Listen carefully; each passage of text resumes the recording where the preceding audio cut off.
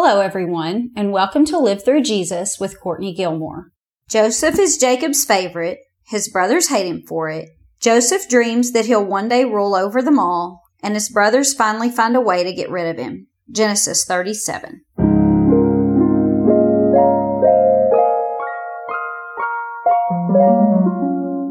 Now, just as a quick side note, I'll be reading all the scripture references for you, so you're free to just sit back, listen, and absorb, or you can grab your Bible and read along.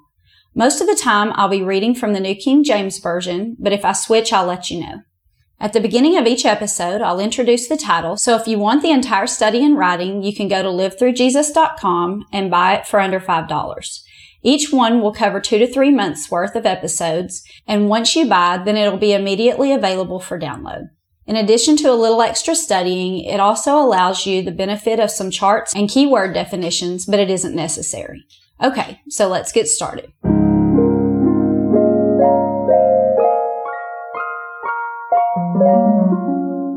This is the first lesson in the Sons of Israel study. The previous study was about Isaac and his sons, and so if you missed any of that, you might want to go back and catch up. This study is mostly dealing with Joseph, but also his brothers and Jacob. If you've been listening previously, you'll know that I've had lots of sound issues and I'm really behind on my writing. And so I don't have this full study done and up for sale, but I do have the sound resolved, thankfully. And so hopefully it won't be long before I have that one done, and I'll let you know whenever it's available for purchase. So today we're going to go ahead and begin by reading in Genesis 37 about Joseph and his brothers. It says, "Now Jacob dwelt in the land where his father was a stranger, in the land of Canaan. This was the history of Jacob. Now Joseph, being 17 years old, was feeding the flock with his brothers, and the lad was with the sons of Bilhah and the sons of Zilpah, his father's wives, and Joseph brought a bad report of them to his father. Now Israel loved Joseph more than all the rest of his children, because he was the son of his old age. And he made him a tunic of many colors. But when his brothers saw that their father loved him more than all of his brothers, they hated him, and they couldn't speak peaceably to him. Now Joseph had a dream, and he told it to his brothers, and they hated him even more. So he said to them, 'Please hear this dream that I've dreamed. There we were, binding sheaves in the field. Then behold, my sheaf arose and also stood upright, and indeed your sheaves stood around and bowed down to mine.' And his brothers said to him, 'Shall you indeed reign over us? Or shall you indeed have dominion over us?' And so they hated him even more for his dreams and his words. Then he dreamed still another dream, and he told it to his brothers and said, 'Look, I've dreamed another dream, and this time the sun, the moon, and 11 stars bowed down to me.' So he told it to his father and his brothers, and his father rebuked him for it and said, 'What is this dream that you've dreamed? Shall your mother and I and your brothers indeed bow down to the earth before you?' And his brothers envied him, but his father kept the matter in mind." So we're going to stop right there and talk a little bit about what's going on. So this is 11 years after Jacob left his father-in-law's land, and he was living in Hebron. And it says that his sons were out taking care of the flock, and Joseph was out there with them. And apparently when they came in, he told his father something that they had done wrong while they were out there. And then it talks about this robe that Joseph made him. It says that he was his favorite, and so he made him this robe. And this made all of the other brothers very jealous, obviously. The obvious reason that he made this for him is because he was his favorite and he wanted him to have something special. But also in doing some reading, I realized that oftentimes the firstborn would have some sort of special, like royal clothing that would show that they were the firstborn and the one that would inherit all of the blessings and the possessions of their father whenever he died. And so it also may be that Jacob is showing that he wants Joseph to be the one that gets all of the firstborn rights. And if that's the case, that would be a definite reason for them to further hate him, because he is not the firstborn, although he is the firstborn of Rachel, which is the wife that Jacob initially chose and the one that he loved the very most. So maybe he could justify it in that way by saying, well, he's the firstborn to my first chosen wife, but he was the 11th son. And so him and his brother were the babies. And that would have definitely been a real threat to his brothers. But either way, Jacob is showing his favoritism and not even trying to hide it. And that is causing a lot of resentment from the other brothers. And then on top of all of that, Joseph has these dreams that says that he is going to rule over his brothers. And so that makes them, resent him even more. So for just a bit, we're going to try to put ourselves in each one of these people's shoes and just be thinking, who do you relate to the most?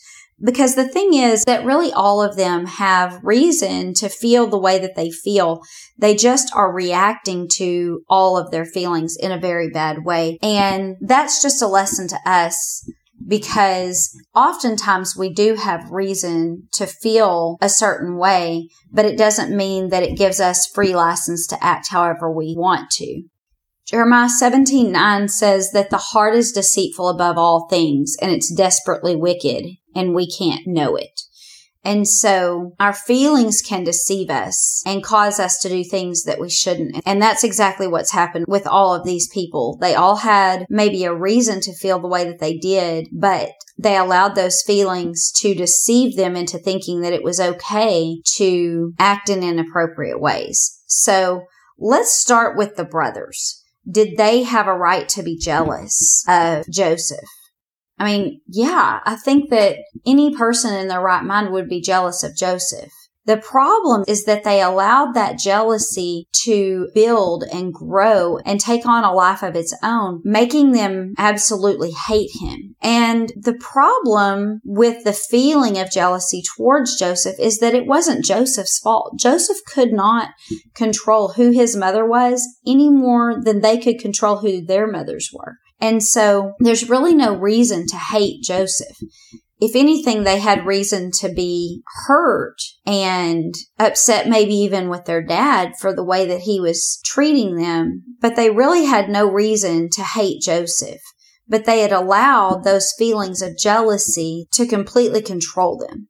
Whenever we're feeling something that we know may not be exactly what we should be feeling, it's really good to know some verses about that, or be able to look those verses up, because God speaks to all of these feelings. And once we hear what the Bible has to say about how we feel, it's a bit of a deterrent. Listen to this verse, Proverbs 14:30. It says, "A sound heart is life to the body, but envy is rottenness to the bones."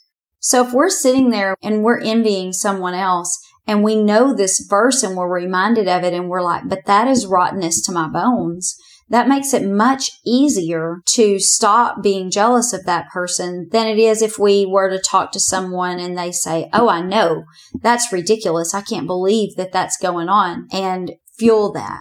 And so it's best to get God's perspective on our feelings as opposed to our own or someone else's. Their envy was not going to help them in the long run, and we'll see that.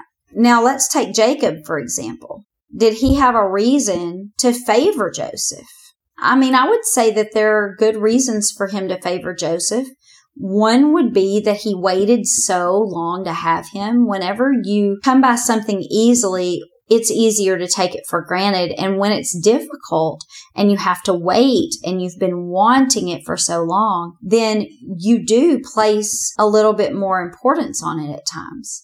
And so that would make a lot of sense. It would also make sense that providing Joseph was born to the wife that he loved the very most, that he would love that person's children the very most. And here's the thing. If you haven't listened to the episodes of how Jacob got more than just Rachel as his wife, you need to go back and listen to that, because this was really not his fault. He chose Rachel in the beginning to be his wife. And then when the time for the wedding came, her dad tricked him and gave him Leah, her older sister, instead. And when Jacob confronted him on it, he said, well, I'll go ahead and give you Rachel too. Just stay with Leah for at least a week by herself, and then I'll give you Rachel. And so he never asked for Leah in the first place. And he wanted Rachel. He fell in love with her immediately. So it would make sense that her sons might be a little more special to him.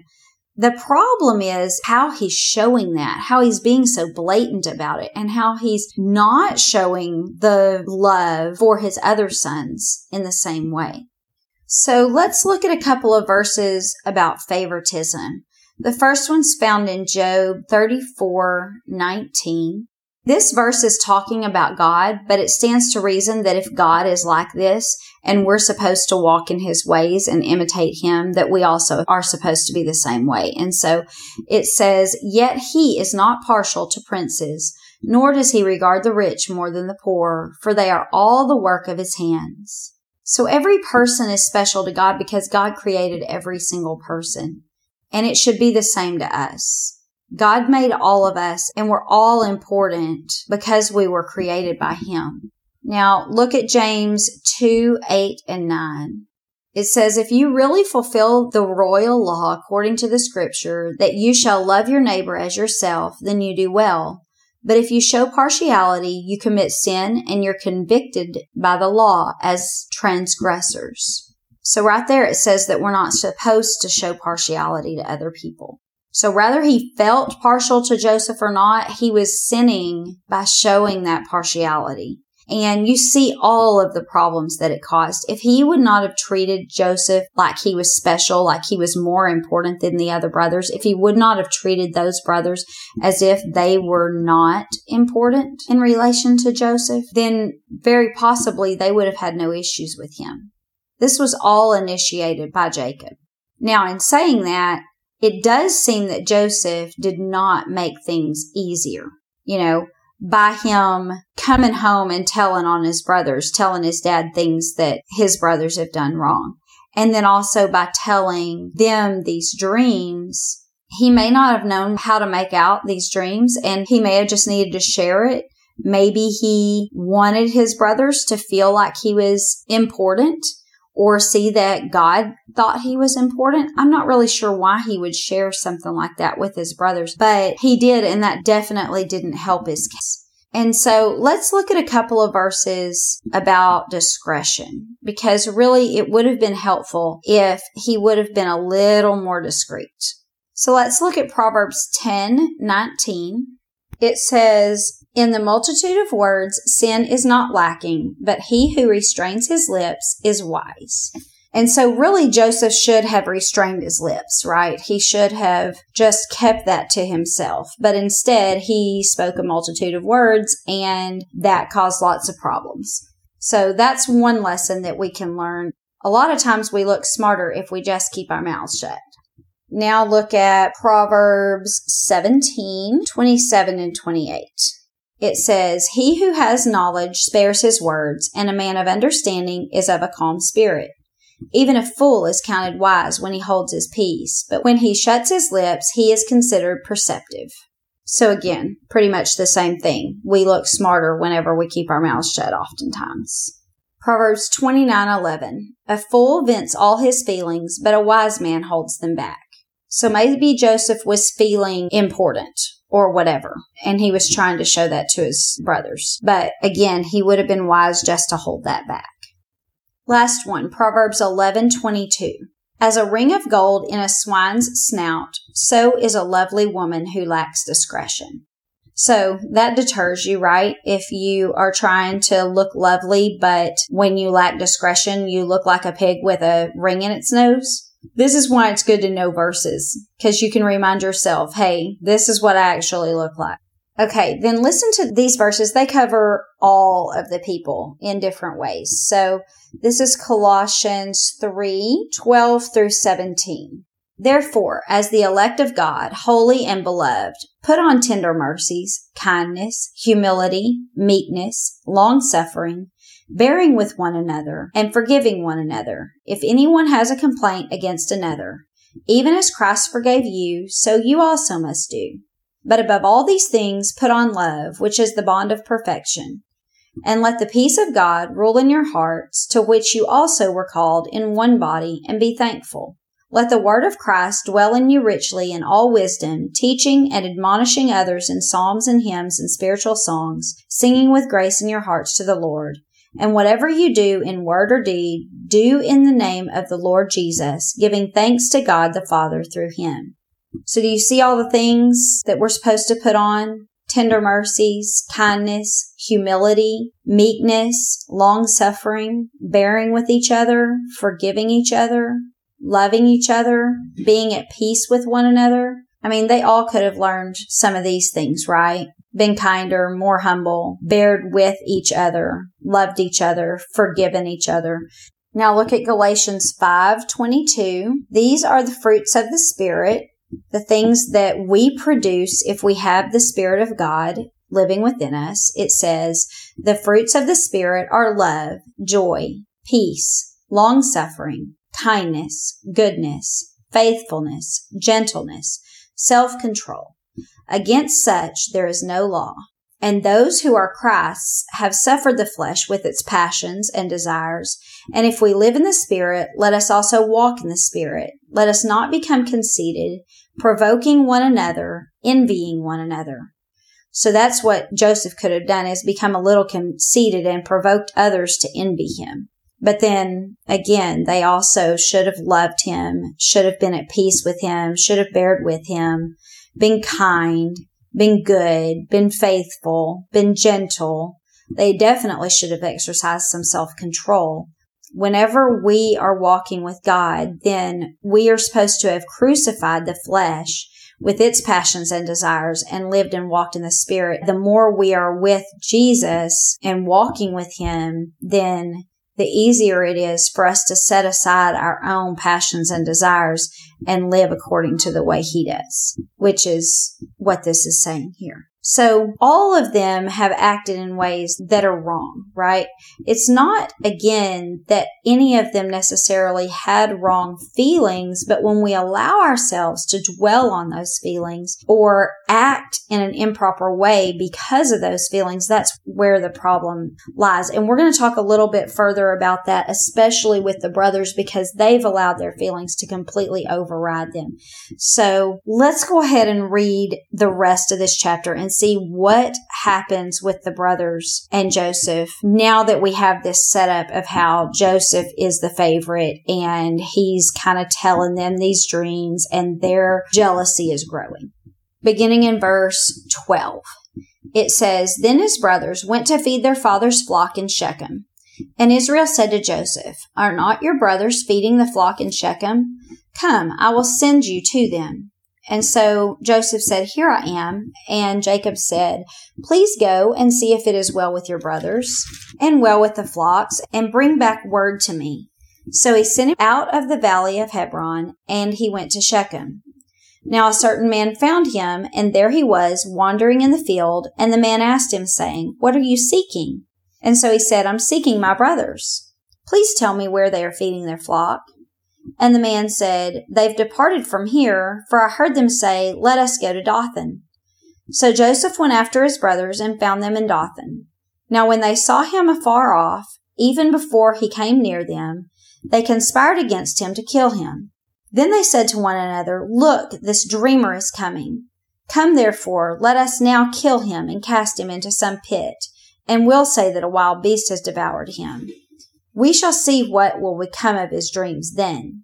But Reuben heard it, and he delivered him out of their hands, and he said, Let us not kill him. Shed no blood, but cast him into the pit which is in the wilderness, and do not lay a hand on him, that he might deliver him out of their hands and bring them back to his father.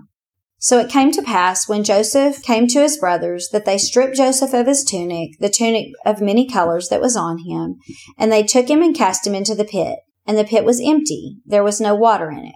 And they sat down to eat a meal, and then they lifted their eyes and looked, and there was a company of Ishmaelites coming from Gilead with their camels, bearing spices, balm, and myrrh, on their way to carry them down to Egypt.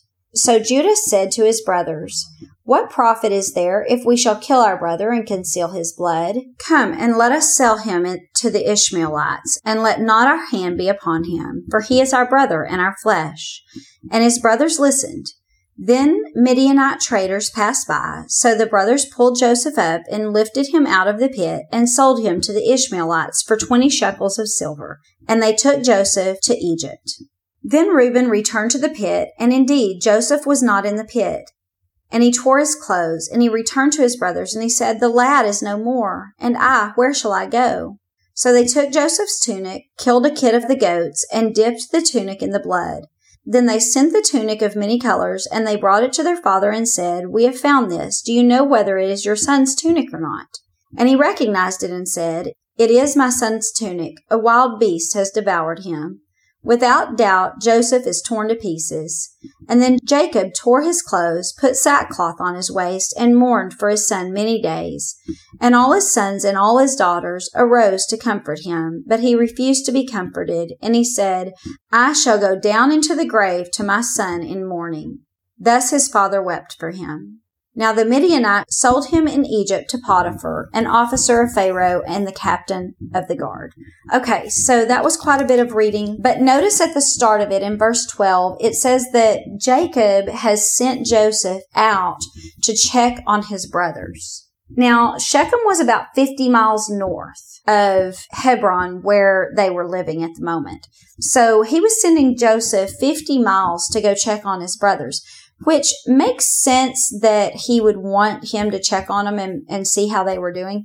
But also it's odd that Joseph wasn't with them. It makes you wonder, was he just too special to go out and work for him? Or had they just gotten in this habit? A lot of times we do this with our younger ones, right? Because they're not old enough at the time to go out with their brothers and sisters and do these things. And we get this habit of, well, they can't go out and do all of that, but we'll send them out periodically to check on them and whatever. But we don't really think that they need to be out there all of that time without us. And then you just kind of quit realizing that they're old enough to go out because you've been doing it so long. So maybe that's the case. I don't really know why it is. Joseph did go out and work with the brothers at the beginning of 36. He was working with the sons of Bilhah and the sons of Zilpah. So he did go out and work with them sometimes, but remember that he had sent a bad report back to his father about them at that time. And so how do you think that his brothers, after their dad has made him this beautiful coat and he's told them about their dreams and he's told on them to their father, how do you think that they must feel whenever he comes to them? They're probably not going to be receptive. And why Jacob isn't quite aware of that, I'm not really sure, because you would think that Jacob and Joseph would see the way that their actions were affecting the brothers, but maybe they're just too self-absorbed, or maybe the brothers are hiding it well. I don't really know.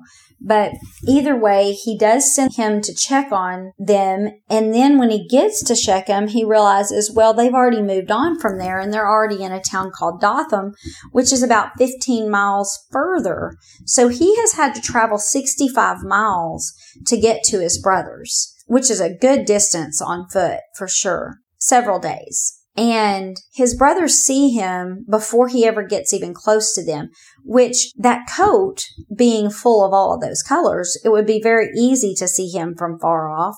And it would also be very easy to distinguish him from any other person because no one else has a coat like that. So they were able to see him from far away, and that gave them time to devise a plan. And so this is kind of where we stop and just talk a little bit about how they have allowed their jealousy just to build into full-blown hatred. And this is hatred that's strong enough to kill. And so that is the danger of dwelling on our feelings, especially whenever, like we said earlier, Jeremiah tells us that our heart is deceitful above all things. And apparently their hearts deceived them into thinking that he somehow deserved all of their hatred and even the fact that they could kill him. And so this is the danger of sitting and dwelling on our feelings, sitting and thinking about those things. Yes, they may have had good reason to feel the way that they did, but that's why we have to look in the Bible and know what it says and know that just because we may have a right to feel that way doesn't mean that it benefits us. It doesn't mean that it's good for us or others because because those thoughts, sitting and dwelling on those thoughts, then we can have things build upon one thing and then another until it brings us to do something that we never thought we would do. And that's where these brothers are right now. They have been so jealous for so long, and they've allowed that jealousy to build, and now they hate him bad enough that they could kill him. And whenever they all decide this, thankfully, Reuben distinguishes himself from the others by attempting to save his brother's life. Now, we'll talk a little bit later about maybe Reuben could have gone about it in a different way, but he thinks that he's doing the right thing. And so as opposed to telling his brothers, hey, that's not a good idea to do, he's like, let's not kill him. Let's just leave him there to die. That'd be better.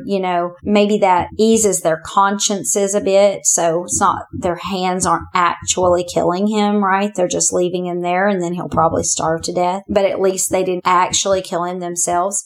And so he can persuade them by using that argument. And then he's going to go back behind them, and he's going to get Joseph out of the pit and rescue him. That's his plan. Now, Reuben deserves quite a bit of credit here. We're not exactly sure what motivated him above all the others. Hopefully, it was just that, he cared about doing the right thing. He loved his brother. He loved his father. He didn't want to do these things. He also could have been trying to redeem himself, because if you remember a couple of lessons back, that after Joseph's mother died, then he ended up sleeping with her maidservant, Bilhah, which was actually two of his brother's mom. And so maybe he's trying to fix this problem, but it's odd that it was him, because he is actually the person that has the most to lose if Jacob's dreams end up coming true. If Jacob's dreams come true and he does end up ruling over all of them, well, that's actually Reuben's job, right? Reuben is the oldest, and he's supposed to be the one that does rule over his family once his father is gone. And if Joseph's dreams come true, then he's taking his spot. And so he would have the most to gain by killing Joseph, or even leaving him in that pit to die. But he wasn't going to do that. And so he deserves a lot of credit for knowing the right thing and doing the right thing and caring about his family enough not to do something like that. And so he's persuaded his brothers, and I guess eased their consciences just a little bit by letting them know we shouldn't do this thing of killing him. But obviously they were not too disturbed by what they had done, because this is later on, and we're not going to give away too much of the story, so we're only going to read one verse. This is Genesis 42:21. This is actually his brothers talking about whenever they did this to him, and they said, "We are truly guilty concerning our brother, for we saw the anguish of his soul when he pleaded with us, and we wouldn't hear. And therefore, this is why this distress has come upon us." So Joseph pleaded with them for his life, and they didn't seem to care. Look what they did after they threw him in the pit. Look in Genesis 37:24. "Then they took him and they cast him into the pit, and the pit was empty and there was no water in it." And then the very next verse, "And they sat down to eat a meal like nothing had happened." He's in anguish, pleading for his life, and they are just sitting down eating some food like nothing happened. They are completely heartless and indifferent at this point. That is what their hatred has led them to. So first they're jealous, and that jealousy turns to hatred, and that hatred causes them to completely have no feeling towards the things that they're doing. This is obviously never a place that we want to be. And so I just want to read you a couple of verses, because these verses tell us that we can get to this place. We can get to a place where we are just callous and indifferent, completely heartless. And so the first one is found in Ephesians 4:19. Let's read 17 to 19. "This I say therefore, and testify in the Lord, that you should no longer walk as the rest of the Gentiles walk, in the futility of their mind, having their understanding darkened, and being alienated from the life of God, because of the ignorance that is in them, because of the blindness of their heart, who, being past feeling, have given themselves over to lewdness, to work all uncleanness with greediness."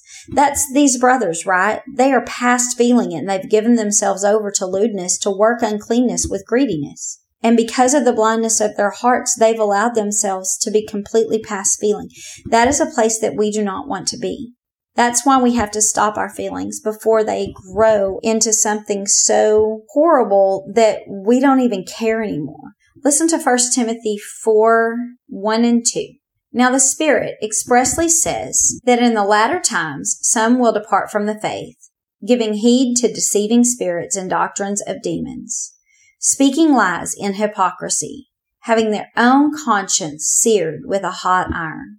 It's just burned away. It's gone. It's completely gone. This, again, is not a place we want to be, right? We do not want to be in a position where we can't be convicted of our sin. We don't care anymore.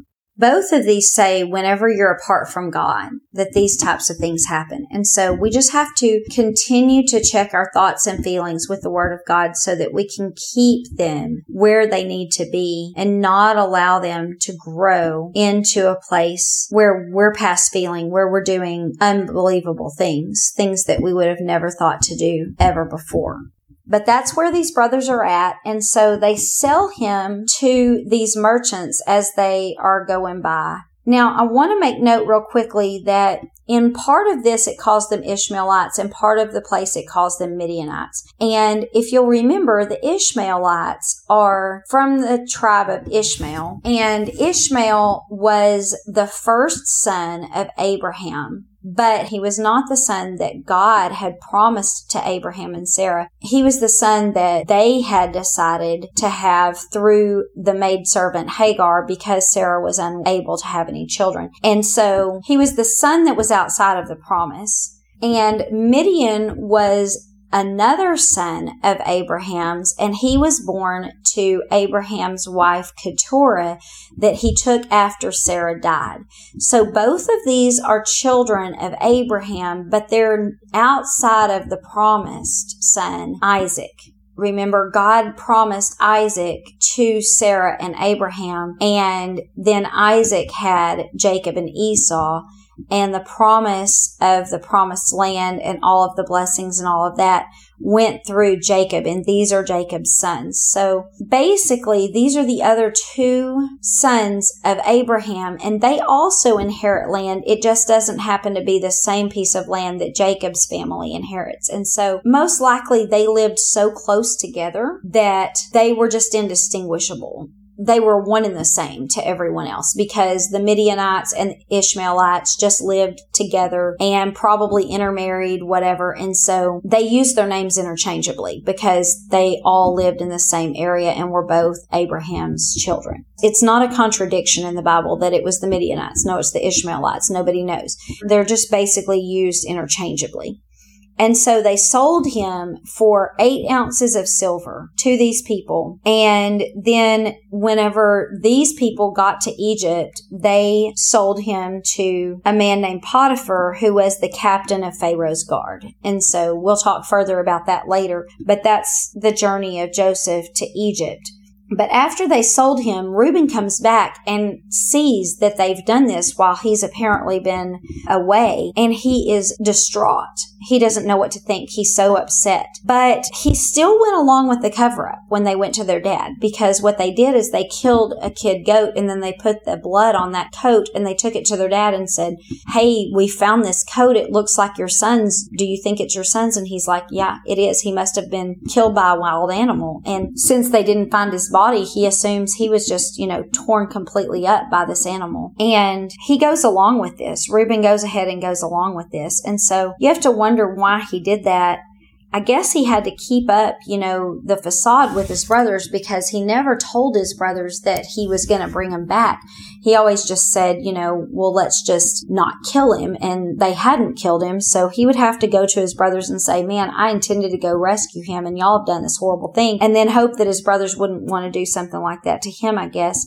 And, maybe he didn't want to go back to his dad and say, hey, I had this plan and it didn't work and I wasn't able to fulfill it. Then he looks like a failure. We're not really sure why, but you just have to wonder if he regrets not just standing up to his brothers in the first place and saying, hey, this is a bad idea. Not just it's a bad idea to kill him, but it's sort of a bad idea to do anything like this to him because it's not his fault. He hasn't done anything wrong. Yeah, it's upsetting the way that our dad is treating us and the way that he's treating him in comparison, but it's not his fault. And this is a horrible thing that y'all are thinking to do, not something that we should be doing at all. Listen to Exodus 23:2. It says, "You should not follow a crowd to do evil, nor should you testify in a dispute so as to turn aside after many to pervert justice." And so that's what he did. He followed the crowd to do evil. Even though he was really trying not to, he didn't prevent it and pretended to go along with it. And so by pretending to go along, he actually ended up going along with them. That's not something that we need to be doing. We need to be making sure that we're doing what's right and giving that appearance all the time to all people. And the thing is, what if you have this plan like Reuben did to do these things and then it doesn't work out? Then, it's much better to just go ahead and be upfront about it. And then notice it doesn't really benefit them anyway, right? I mean, they're trying to get rid of him because they're jealous of how their father treats him. But the problem is that this just makes the father miss him more. The father's so focused on him even more than he was before. He says that he's going to go down to his grave mourning for Joseph. He's like, you can't comfort me. There's nothing that's going to make me stop being sad about him. My focus is completely, totally on him now. So they didn't even accomplish their goal. They didn't even help themselves. Listen to Job 5:12. It says, "God frustrates the devices of the crafty so that their hands can't carry out their plans." They weren't even able to fulfill their goal because God didn't allow it. God didn't allow them to get away with what they were doing. Didn't even allow them to have satisfaction for it. Reuben's plan to go back and get him was frustrated. And their plan to make their dad love them the same as they did Joseph, it was also frustrated. Listen to Job 33:27. It says, "Then he looks at men and says, I have sinned and perverted what was right, and it didn't profit me." So this person is saying that they've sinned and they didn't do what was right and it didn't even profit them. And that's exactly what happened to these. These guys sinned and it didn't even benefit them because now their dad is missing him and thinking of him more than ever. Listen to Proverbs 13:21. "Evil pursues sinners, but to the righteous good shall be repaid." So if we're doing evil things, then evil's going to pursue us. But if we're doing right things, then we'll be repaid with goodness. And Reuben should have done that. Reuben should have just done what's right so that God could repay him with goodness. But instead, he went along with the crowd, trying to appease everyone, and ended up not fixing anything. So that's just a lesson to us that we need to stand up for what's right and not go along with the crowd or try to appease the crowd. Now, I'm not saying be confrontational and cause problems. I'm just saying when other people are doing things that are wrong, we can't go along with those things. We have to stand up. Now, the last thing I want to point out, just as a little bit of information, is that do you notice how it says all of his sons and all of his daughters tried to comfort him? So remember how we had talked before about how he probably had other daughters than Dinah. Dinah was the only one that was mentioned because girls weren't generally mentioned in the genealogy unless they had some benefit to a later narrative. And this just proves that that's true because he did have other daughters, or it wouldn't have said all his daughters. So that's just a little bit of information that we learn as we go that we might not see. If all we do is just read one passage and we don't read the Bible as a whole, then sometimes we don't know the full story. And this just gives us a little bit more to the story. So anyway, I wanted to point that out. So lesson for us today is, showing favorites is obviously bad and it causes lots of problems. He's pitted his children against each other and caused this jealousy. And because the brothers have been dwelling on their jealousy, then it's built into full-blown hatred that, they were willing to kill. So we just have to be careful of all of these feelings and also being humble and discreet, as it seemed that Joseph may not have been. All of these feelings can lead to big problems, and so we just have to pay attention to them. Favoritism, jealousy, hatred, humility, discretion. Everybody reacted wrong to their feelings, and because of it, all kinds of problems were caused in their family. So we just have to be careful of those things. And if you can relate to any of those things, then just make note of the verses that you need to remind yourself of whenever you're having those feelings, so that you can go back and remind yourself what the Word of God says whenever you might not be able to get past what you're thinking and feeling. So that's all we have for today. Next week, we're going to take a quick detour and talk about Judah and what happens to him after Joseph is sold, and then we'll get right back into the life of Joseph. So make sure that you subscribe so that you don't miss that episode, and make sure you leave me a 5-star review wherever you're listening. Leave comments. I'd love to hear from you. Also, you can email me. My email address is Courtney@livethroughjesus.com. I hope you're enjoying these lessons, and I'll do my best to get you a written lesson soon. Thanks, and have a good day.